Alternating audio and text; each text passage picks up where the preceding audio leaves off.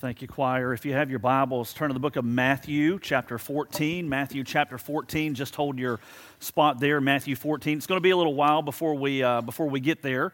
And this morning it's going to be more passages of Scripture than is the norm. So I usually like to focus on one or two passages for the most part. We're going to cover quite a few this morning. And so let me go ahead and get you to turn in your Bibles to Matthew. I said 14. Actually, it's chapter 16. My apologies. Matthew 16. Hold your spot there. We're going to get there soon enough. So we're in a series still called What's in a Name. We've been in this series now for a couple of months or so. My plan is that today and then next Sunday we will round out that series, and then we're going to be headed right on into the holidays really soon after that. So, but this series has been helpful, I think, for a number of reasons. Probably one of the biggest is that it's in a series like this that we're reminded of who God is clearly. Because when we know the names of God, it helps us to be reminded of His character and of His qualities, right? Because that's what names do. And whenever we read of different names of God in the pages of Scripture, whether it's in the Old Testament, whether it's in the New Testament, it's a kind of a peeling back the curtain of another layer of who He is. And so as we learn different names of how God's revealed Himself, helps us to know Him more clearly, helps us to draw closer to Him, helps us to trust Him more easily. And so through this series, we looked at quite a few of the different names of God. And let me just remind you, for some of you, this may be a brand new topic. You've never even heard that God had more than one name, right? For you, He's just always been God. Well, in the Old Testament, in the Hebrew, or in the New Testament, the Greek, we see different names, but it doesn't mean He's different gods, all right? You probably have three names, at least. When you got married, if you're a female who's married, you took on another name. So some of you have four names, right? And yet you're still the same person. You're one person. It's much the same with God. He's one God. And yet when we learn all these new names of His, they're revealed in Scripture. It doesn't mean He's a different God. It's just another aspect of who He is. It's another aspect that helps us to understand His nature and a different quality about Him. And so we've been walking through this series, What's in a Name, learning more about who God is, understanding hopefully a little bit better, and a little more clearly. And this morning we're going to add yet another to the list. It's out of the New Testament, and it's going to be the name Jesus. Jesus. You didn't see that one coming, I have a feeling, right? You're like, wait a minute. Well, I didn't think about that one as being a name for God, but as we're going to see here throughout the course of this message this morning, it is certainly another name for God. So one of the things that we need to be reminded of is the concept of what's called the Trinity. You know, when you begin to read the Bible, you'll never find the word Trinity in the pages of Scripture, but you'll find the concept of the Trinity all through the Bible. Now, there are many different religions that completely deny the doctrine of the Trinity, but for us, I think this is an important place to be reminded of what the doctrine of the Trinity is, right? I'm not going to spend a lot of time on this, but it is a good reminder that we need to keep in mind, especially this morning. What the Trinity is the simple truth that's revealed in Scripture that God has shown Himself in three different distinct persons. He is one God. He's one true God, right? He's the only true God in existence, and yet He's revealed Himself most clearly as Father and as Son and as Holy Spirit, right? And so all through Scripture we see evidence of that. And when the Bible speaks of God as Father or as Son, Jesus, or as the Holy Spirit, all three persons are dealt with in Scripture as part of the Godhead. They're all dealt with as deity. Nowhere in the Bible is the Father dealt with as less than God. Nowhere in the Bible is Jesus dealt with as less than God. Nowhere in Scripture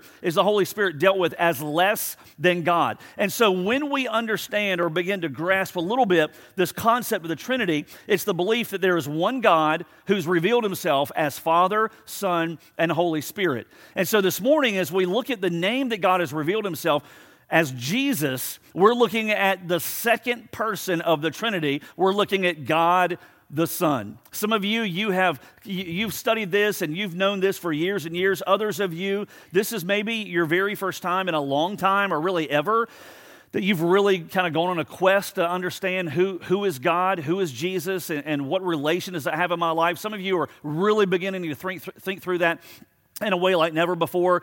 What Scripture portrays for us as Jesus is that He is God, and He is the clearest representation of who God is in all of Scripture. And so today we're going to look a little bit and pull out quite a few different passages and looking at the name where God's revealed himself, the name of Jesus specifically. The story starts, in a sense, at least the earthly entrance of Jesus into this world. He's without beginning and without end. But the story of his earthly existence starts with a guy named Joseph. Joseph, you can imagine, was one at this point in the Bible story, I guess what we could call the Christmas story in a way. Joseph was one who, at this stage, had probably more high hopes and bright dreams than ever before in his life. He was a carpenter, the Bible tells us, probably had calluses all over his hands, probably very worn and very rugged, probably had a few splinters in his fingers on any given moment, on any given day. And Joseph was one at this stage of his life where, he had everything out in front of him. He had, whether he had recently met her or whether the families had arranged it, regardless, he was about to commit his life in marriage to a girl named Mary. And for Joseph, all of this was out ahead of him. And you can imagine with every day that he woke up, right, he was counting down the days. This is when the wedding's going to take place. He was thinking through what that was going to be like and what their lives would be like spent together as husband and wife. And they had come to the place where it had really, really gained speed, really ramped up because they were what's called being betrothed. It was like a ramped up version of engagement today, where if you were to back out or to break a betrothal in the first century in Israel, you would have to virtually go through a divorce proceeding. And so he was betrothed. He was engaged to be married, ultimately to Mary. They had their whole life out in front of them, right? All these hopes and all these dreams. And every day he probably thought of something else that was going to be coming ultimately where, that would be a part of their lives together. And then everything changed. It was then that he heard the news, right? The bombshell that changed everything for him. It was the news that Mary, this girl that he trusted, this girl that he was about to commit his life to, and in many ways already had, that he learned the news that she was expecting. And he knew 100% that he was not the father.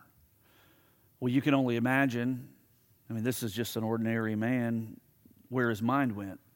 And he was probably filled with questions at that point. Well, who is he? Who's the other guy?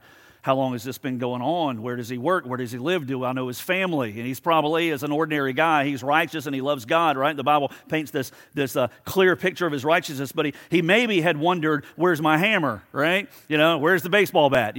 And how long will it take me to get to where this guy lives? All these thoughts are probably swirling through his mind when he learns this news that this girl that he has ultimately committed his life to is now somehow expecting. And I don't know when it came to him. I don't know if it was after breakfast one morning or talking with some of his buddies or if he just woke up one day and it was just crystal clear. I don't know.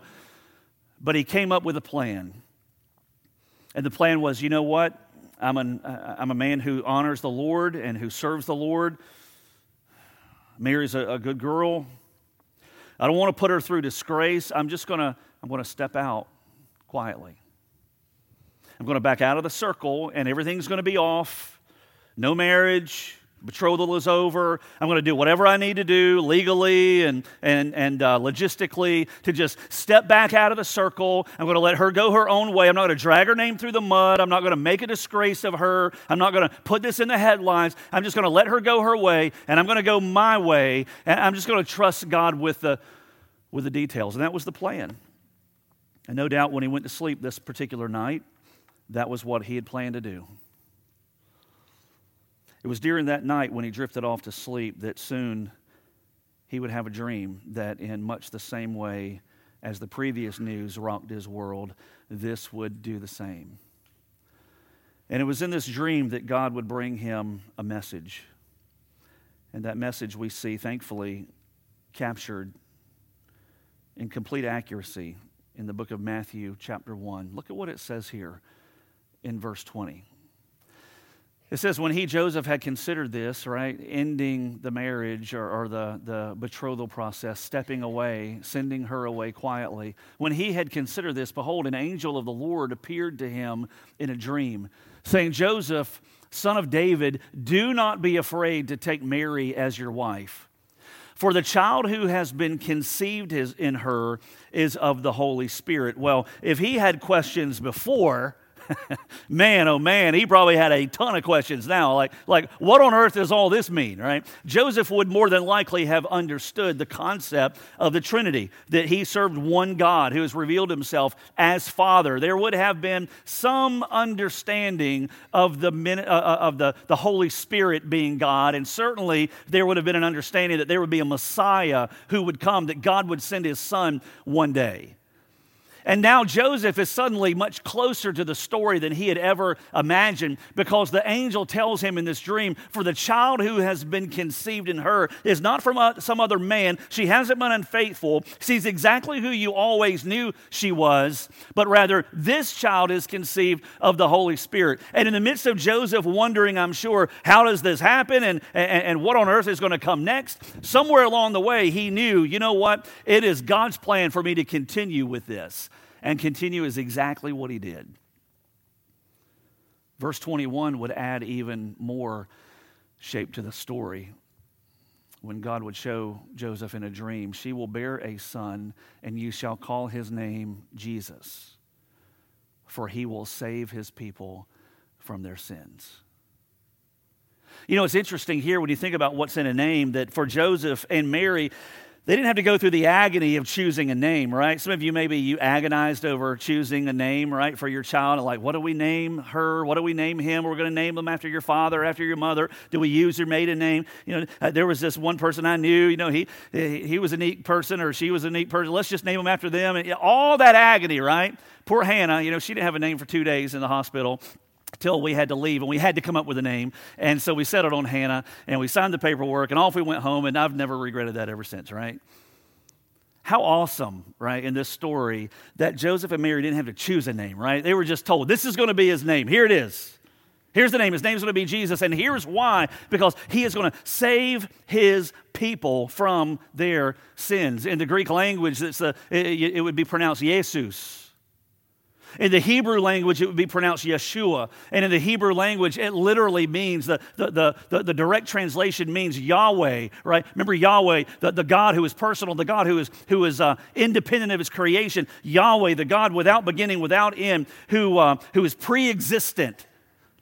Yahweh is salvation. That's what the name Jesus means in the Hebrew language. Yeshua, Yahweh is salvation. And from the very beginning, the angel comes to Joseph in this dream, and he says, this is going to be this child's name, Jesus. And here's why. Because he's going to save his people from their sins. Joseph knew that all through the Old Testament this had been prophesied. He understood, as a God-fearing Jew here, right, who honored the Lord, who lived for God's glory, he understood the Old Testament prophecy that had been put out about who Jesus would be. I mean, he had heard it, he had read it, he had been trained up in it. One example, for instance, would be in Isaiah chapter 9. Look at what the prophet Isaiah would write 750 years before Jesus would be born. He says, for a child will be born to us, a son will be given to us. The government will rest on his shoulders, and his name will be called Wonderful Counselor, Mighty God, Eternal Father, Prince of Peace. There will be no end to the increase of his government or of peace on the throne of David over his kingdom, to establish it, to uphold it with justice and righteousness from then on and forevermore. The zeal of the Lord of hosts will accomplish this. Joseph knew this is the child that has been prophesied for centuries. As the story would continue, this baby Jesus would be born in the exact moment that God the Father had ordained.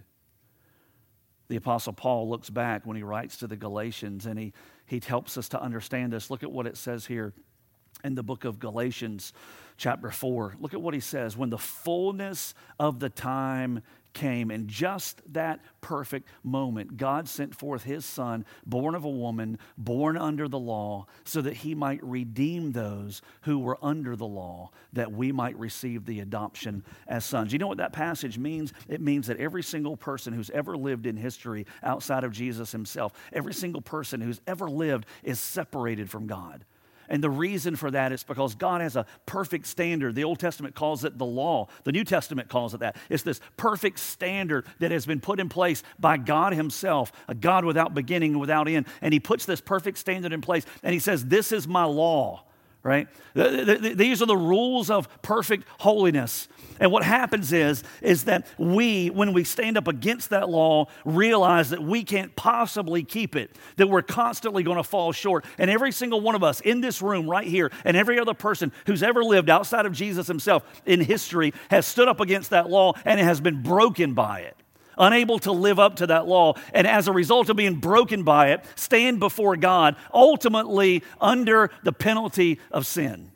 Guilty, with no way to explain it away, no way to argue it away, with no excuse. We stand under that law. And what this passage says, if we can bring it up one more time, what Paul is saying here in Galatians is that Jesus came in the fullness of time at just the right moment. And he ultimately came so that he might redeem, rescue, save, bring out of bondage those who had broken that law and were needing a Savior. So Jesus makes his entrance into this world as God's prophesied Son, as the Savior of the world, as the Messiah. And when he comes in the perfect moment. His mom, Mary, his earthly father, Joseph, begin to raise him. Early in the story, however, the enemy is at work. It's through the ruler Herod that Herod begins to threaten Jesus' life. He'd be taken to Egypt. Look at what Matthew says in Matthew chapter 2.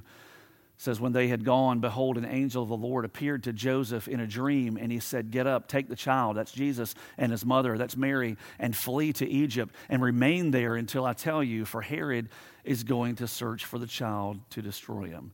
You know what a lot of people don't realize is, and this is neither here nor there, it's just an interesting fact, that Jesus lived in Africa, right, at one point in his life. A lot of people don't realize that. I mean, he was in Egypt. Egypt is, well, you know. And so here, under direction of God, the Father, Mary, Joseph, and Jesus travel to Egypt for the protection of not only their family, but Jesus himself. Soon after, they're going to settle back in to Israel. God yet again would get the message to them. Look a little bit further, Matthew chapter 2, verse 19. It says, when Herod died, behold, an angel of the Lord appeared in a dream to Joseph in Egypt, and he said, get up, take the child and his mother, and go into the land of Israel, for those who sought the child's life are dead. Joseph, in response, would obey the father. He would take his family back to Israel. Ultimately, they would settle in a little town called Nazareth, and Jesus would be known as a Nazarene. About 12 years would pass. There's no biblical evidence of anything that happened in Jesus' life through that time period. He comes back onto the scene again biblically in Luke chapter 2, and he's 12 years old. He's been raised up. He's grown up in the wisdom and stature of the Lord through that time. And now, 12 years old, he reemerges again on the pages of Scripture, at least, in the city of Jerusalem. Look at what Luke says in chapter 2 of his gospel. It says his parents, Mary and Joseph, went to Jerusalem every year at the feast of the Passover. And when he, Jesus, became 12, they went up there according to the custom of the feast.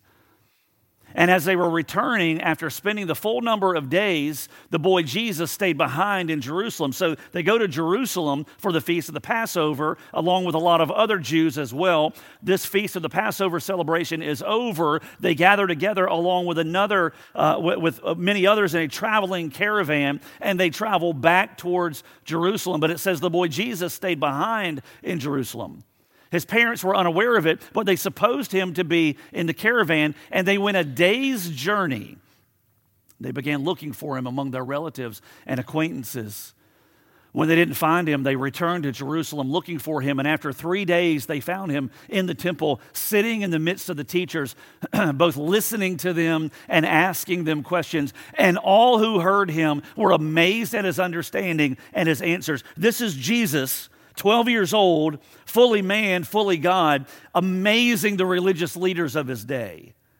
And as was the Jewish custom, it wasn't a lot of necessarily lecture-style teaching. It would have also been Q&A. That was the rabbinical style in those days. And Jesus, by his questions, was demonstrating an enormous acuity for the truth.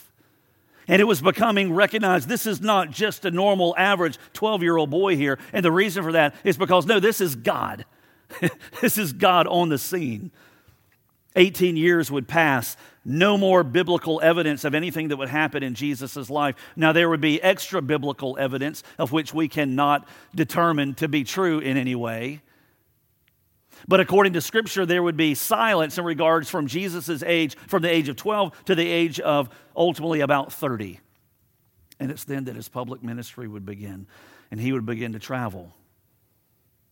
And he would begin to preach, and he would begin to teach, and he would perform miracles, and the crowds would begin to grow. And in the midst of it, if the question was ever asked, is he here just to draw a following? Is he here just to amaze the crowds? I mean, these miracles are something special. Is he here just to try to build a name for himself? Why is he here? Luke tells us in Luke chapter 19, verse 10, exactly why he was here. For the Son of Man has come to seek and to save that which was lost. It lines up beautifully with the very plan of God the Father, doesn't it?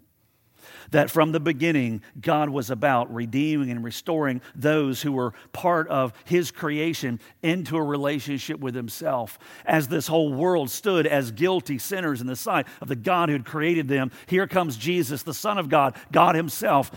His very name, Yeshua, the Lord, Yahweh, is salvation. He comes and he ultimately, by his own admission, says, I've come for one reason, not to dazzle the crowds, not to do a bunch of miracles, not just to preach sermons that are unforgettable. I came to seek and to save and to bring back into the Father's house, right? Those who were outside of his house, outside of his family, and outside of relationship with him. I've come to seek, and I've come to find, and I've come to save all those who are lost. And man, I'll tell you, there are people all over this room today that he found you, and he searched for you, and he sought you, and he ran you down, and you might have been in a ditch, or you might have been on the mountaintop of success, but there was a place where everything became crystal clear, and you realized at the end of my day, there is no ditch too deep, and there is no success that I can have that is so great that ultimately brings me to a place to where I cannot get to him, or I don't need him. And you bowed before him one day, and you gave your life to Jesus. It wasn't because you were so smart or because I was so intuitive, right? It was because God found you and he saved you that day. It's exactly why he came. He said, I came to seek and to save that which is lost. One of those guys he'd find is Zacchaeus. The verse right before this, Luke 19, verse 9, he finds Zacchaeus in a way Zacchaeus never could have imagined. And it says that Jesus said to him, today salvation has come to this house. It was Jesus fulfilling his own name. Yahweh is salvation. Yahweh saves. He walks into Zacchaeus' house and he says, today salvation is here. We miss how radical that is. Walk into your buddy's house next weekend when he invites you over for a barbecue. Walk over to somebody's house when they invite you over for a Christmas party. And when you walk in, swing that door open wide. Walk in and say, woohoo! Salvation is here, baby. Right? See how that goes. And this is exactly what Jesus did. And he walks into that house of a person that the whole community would have called a sinner. And he says, today salvation is here. And Zacchaeus' life was never the same. Jesus would begin to make more claims. He wouldn't live a life of obscurity as he did largely that first year of public ministry, but rather the crowds would get bigger and the claims would be clearer. One of those claims would be the claim to be God himself. It'd be that claim that would get him crucified. It's two sides of the same coin. He was crucified for our sins. It was part of the plan all along. The other side of the coin, he was crucified because he claimed to be God. And the religious leaders wouldn't settle for it, and they would ultimately crucify him. Look at what Jesus says here, John chapter 10, verse 27. He says, my sheep hear my voice, and I know them. Remember, God's whole desire all along, from Moses at the burning bush, when God says, my name is Yahweh, the most personal name I have, his desire all along has been to be known. No Buddhist would ever say, I have such an intimate relationship with Buddha. No Hindu would ever say, you know what, I serve thousands of gods and the plethora of gods that I believe exist, and I have such a close relationship with most all of them. No Hindu would ever say that. No Jehovah's Witness, try it when you share your testimony the next time they're at your door. No Jehovah's Witness would be able to testify and say, you know what, the Jesus that I've crafted who is less than God, I have such a close relationship with him. They don't have that. They're trying to work for their understanding of salvation. No false religion on this earth claims to have an intimate relationship between the person and whoever they've identified as their deity. But Christianity, Jesus himself says, my sheep hear my voice, and I know them, and they follow me. It's relationship. And I give eternal life to them, and they'll never perish, and no one will snatch them out of my hand. And my Father who's given them to me is greater than all, and no one is able to snatch them out of the Father's hand. I and the Father are one. And it was that statement, and others just like it, that got him crucified. It was Jesus planting his feet and not saying in the house of a known sinner, salvation has come. It was Jesus planting his feet and saying to the religious leaders in all the world, I am God. And when you see me, you see him. They would arrest him under the cover of night.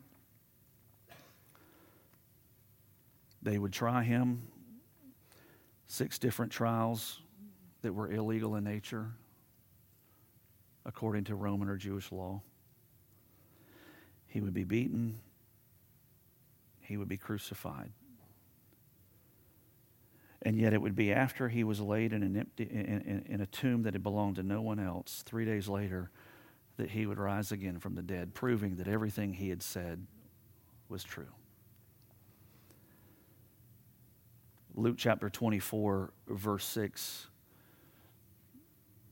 It would be immediately following his resurrection that his tomb would be visited. An angel would be there to say he's not here, but he's risen. Remember how he spoke to you while he was still in Galilee, saying that the Son of Man must be delivered into the hands of sinful men and be crucified, and the third day rise again. And they remembered his words. Over the next few years, that message that Jesus had proclaimed and had demonstrated and had lived out in perfection would be spread all over that region of the world. God would raise up leaders. Some of them would have been former disciples, Peter, James, John. Others would be other new individuals that God would reach and save and put on mission, people like Paul, Barnabas. And as that message would continue forward, it would also continue outward. And the message was always the same. Luke captures it in the book he wrote called Acts chapter 2. Look at what it says here in the book of Acts, or chapter 4, verse 12. He says, and there is salvation in no one else, Luke says. There is salvation in no one else, not to the Romans under Caesar. Caesar is not going to be your salvation, though you worship him as though he is, and though he claims to be divine. Salvation is found in no one else. It's not found in another person. It's not found in a government system. It's not found in any good work that you can perform. He says salvation is found in no one else. Talk about what's in a name. For there is no other name under heaven that has been given among men by which we must be saved.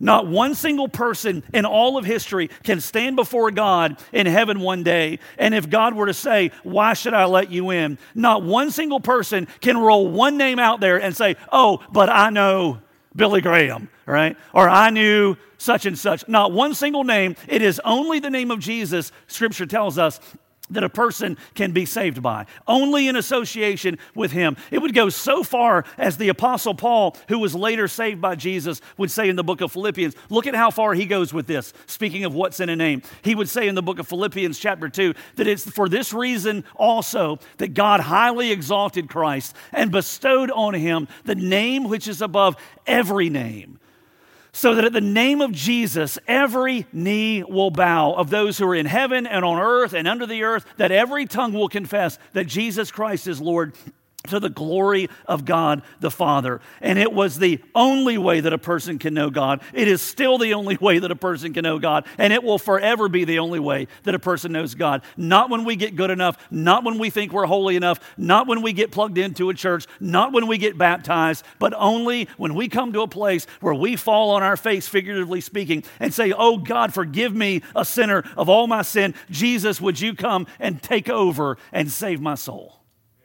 That's the only thing that makes us right with God. And it was that message that exploded across that region of the world. It jumped into Europe. In the book of Acts, we see it moved over and ultimately would make its way to our country and many others as well. Because it's the message that was fulfilled ultimately in the person of Jesus. Yahweh is salvation. There was Jesus one day with his disciples. The city was Caesarea Philippi. It seems as though it's an intimate moment with his disciples. Matthew chapter 16 captures the conversation. You're wondering if I was ever going to get there, right? Had you open your Bibles to Matthew 16. It's one of those benchmark conversations. Two questions that Jesus asked. You ever had somebody ask you a question that was so penetrating, that was so personal, that just cleared the clutter so effectively that it's a question that you'll never forget? Jesus was about to ask two of them. He asked them in the context of a conversation 2,000 years ago. I completely believe he asks these same two questions still today. Matthew chapter 16, verse 13 is where we start. It says, when Jesus came into the district of Caesarea Philippi, he was asking his disciples, who do people say that the Son of Man is? Son of Man was an Old Testament prophetical reference to the Messiah. He's asking his disciples this day, who do people say that I am? I mean, what's the word on the street? I think Jesus already knew, obviously, he's God. I think he knew what the word on the street was about him. He could see through the intents and the purposes of a person's heart. And he's asking his disciples here, maybe for their own sake, who do people say that I am? When you're out and around and you go to fill water or you go to buy something in the marketplace, I mean, what's the word on the street? Who are people saying that I am? Verse 14, this was their response. And they said, well, some say John the Baptist, others Elijah, still others Jeremiah or one of the prophets. It's like they come up with all these answers. Well, this can't be who he says he is. This must be John the Baptist coming back to us. Right? I know he was beheaded. He was an amazing, lover of God. This must be John the Baptist. Others say, no, this is going back way even further to the Old Testament. This has got to be Elijah. This is Jeremiah or one of the other prophets. And then Jesus looks at them, and I think in penetrating fashion, he asks them this next question, this most important question that, listen, every single one of us have to answer. Verse 15. And he said to them, but who do you say that I am? Because the world can't define me. Who do you say that I am? And he knew. Sitting in that circle of 12, there'd be one that would get it wrong. There'd be one that would miss it. Judas. He knew when he looked the disciples in the eye and he asked this question, there would be one who would look at him as the golden ticket, as the lotto ball, as the arm on the slot machine. And he'd miss him. And looking at them one by one, I believe, who do you say that I am? It's a question that every one of us have to answer.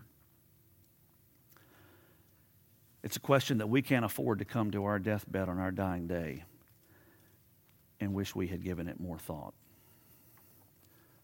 I'll tell you who he is. He's the answer to every problem, every question that plagues your soul. I'll tell you who he is. He's the hope to every ounce of hopelessness that you've got. He is the peace to every ounce of chaos that you face in your life. And He is your help, your greatest help, and your only reliable help when you come to that place of utter helplessness in life.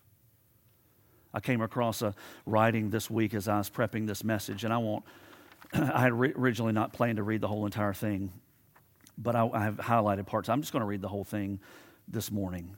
And it's anonymous. I don't know who wrote it, but it captures just a little bit of who he is. To the artist, he is the one who's altogether lovely. Every single one of these has a passage reference. I won't read those. To the architect, he's the chief cornerstone. To the astronomer, he's the sun of righteousness. To the baker, he's the bread of life. To the banker, he's the hidden treasure. To the builder, he is the sure foundation. To the carpenter, he is the door. To the doctor, he's the great physician. To the educator, he is the great teacher. To the blind, he's the light of the world. To the engineer, he's the new and living way. To the farmer, he's the sower and the Lord of the harvest. To the florist, he's the rose of Sharon. To the geologist, he's the rock of ages. To the gardener, he's the true vine. To the judge, he's the only righteous judge of man. To the juror, he is the faithful and true witness. To the jeweler, he's the pearl of great price. To the lawyer, he is counselor, lawgiver, and true advocate. To the newspaper man, he is the good news of great joy. To the philanthropist, he is the unspeakable gift. And to the philosopher, he's the wisdom of God. To the preacher, he's the word of God. To the priest, he's foreshadowed in the tabernacle. To the sculptor, he is the living stone. To the servant, he is the good master. To the statesman, he is the desire of all nations. To the student, he is the incarnate truth. To the theologian, he's the author and finisher of our faith. To the toiler, he is the giver of rest. To the sinner, he is the Lamb of God who takes away the sin of the world. And to the Christian, he is the Son of the living God, the Savior, the Redeemer, and the loving Lord. And man, when he left heaven, he not only made you the day that you were created, but when he came from heaven 2,000 years ago, he came because he loved you. And he didn't just make you, but he came for you, and he died for you, and he rose for you. He went back to heaven to prepare a place for you, and one day he's going to come back for you. But the only way we're going to get there, and the only way you're going to know that you're going to be a part of that beautiful scene, is when you come to him on his terms, and it's not based on your goodness, and it's not checking the boxes. It's when you lay down your ugly sin in the sight of a God who says, man, I will forgive it if you just trust me. And it's only him. You won't walk out of these doors and say, wow, that sounded decent, but I want to find a better answer. It does not exist. And he didn't come to be a toy to be played with, and he didn't come ultimately for us to play games at the foot of the cross, and he didn't come for us just to dabble around with him. He's not into dabbling. He came to be fell down in front of and worshiped and lived for, and his message spread through our lives as far as he'll let us. That's why he's here. That's why you're here.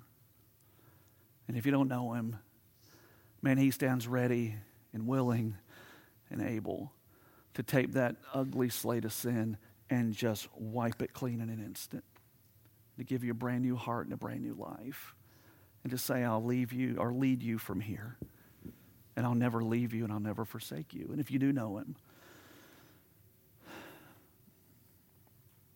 he's the only one worth knowing. He's the only one who would go that far to save you. And when he did, he gave it all. How close are you today to that Jesus, Christian? Is he just an idea? Is he just a box to check? Oh, I'm going to go to church and sing about Jesus. Or do you know him? And are you content with how well you know him?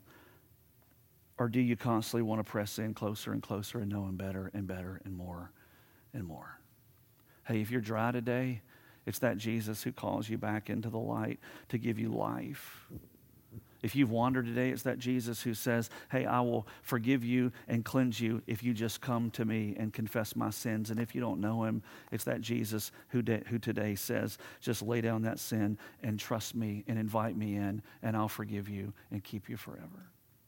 And I don't know what decision you need to make, but I tell you, we have to decide, who do you say that he is? And the way you answer that question will impact everything from that point forward. Let's pray. Heads bowed and eyes closed. As Adam comes to play, before we sing our song of invitation, I want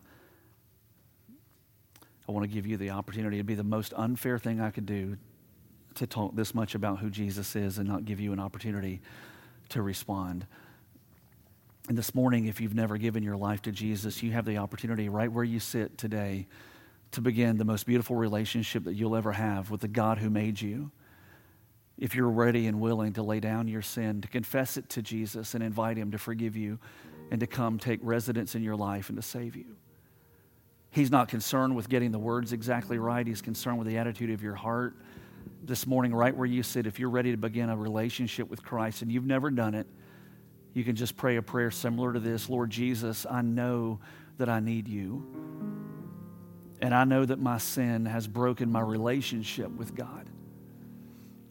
I believe that you are God, that you died for me, and that you rose again.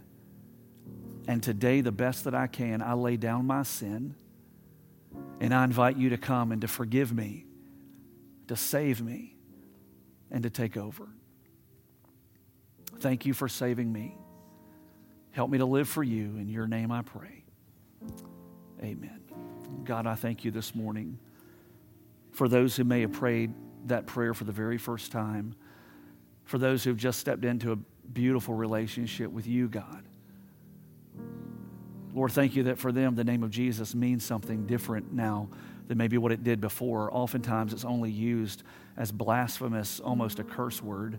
And you found and you saved us. But God, sometimes our worship can get so dry, and sometimes we can just wander one little step at a time away from you to a place where it seems like you're not even with us anymore. And God, if that's the case for any this morning, may that step be taken to come back home again, confessing where we've wandered, thanking you for your grace. And God, give us a love for you that will keep us in the very center of your will. God, whatever decisions we need to make today, Lord, help us to get them right and help us to demonstrate that as we live out your life every day from this day forward. And so thank you for what you'll do. In Jesus' name we pray. Amen.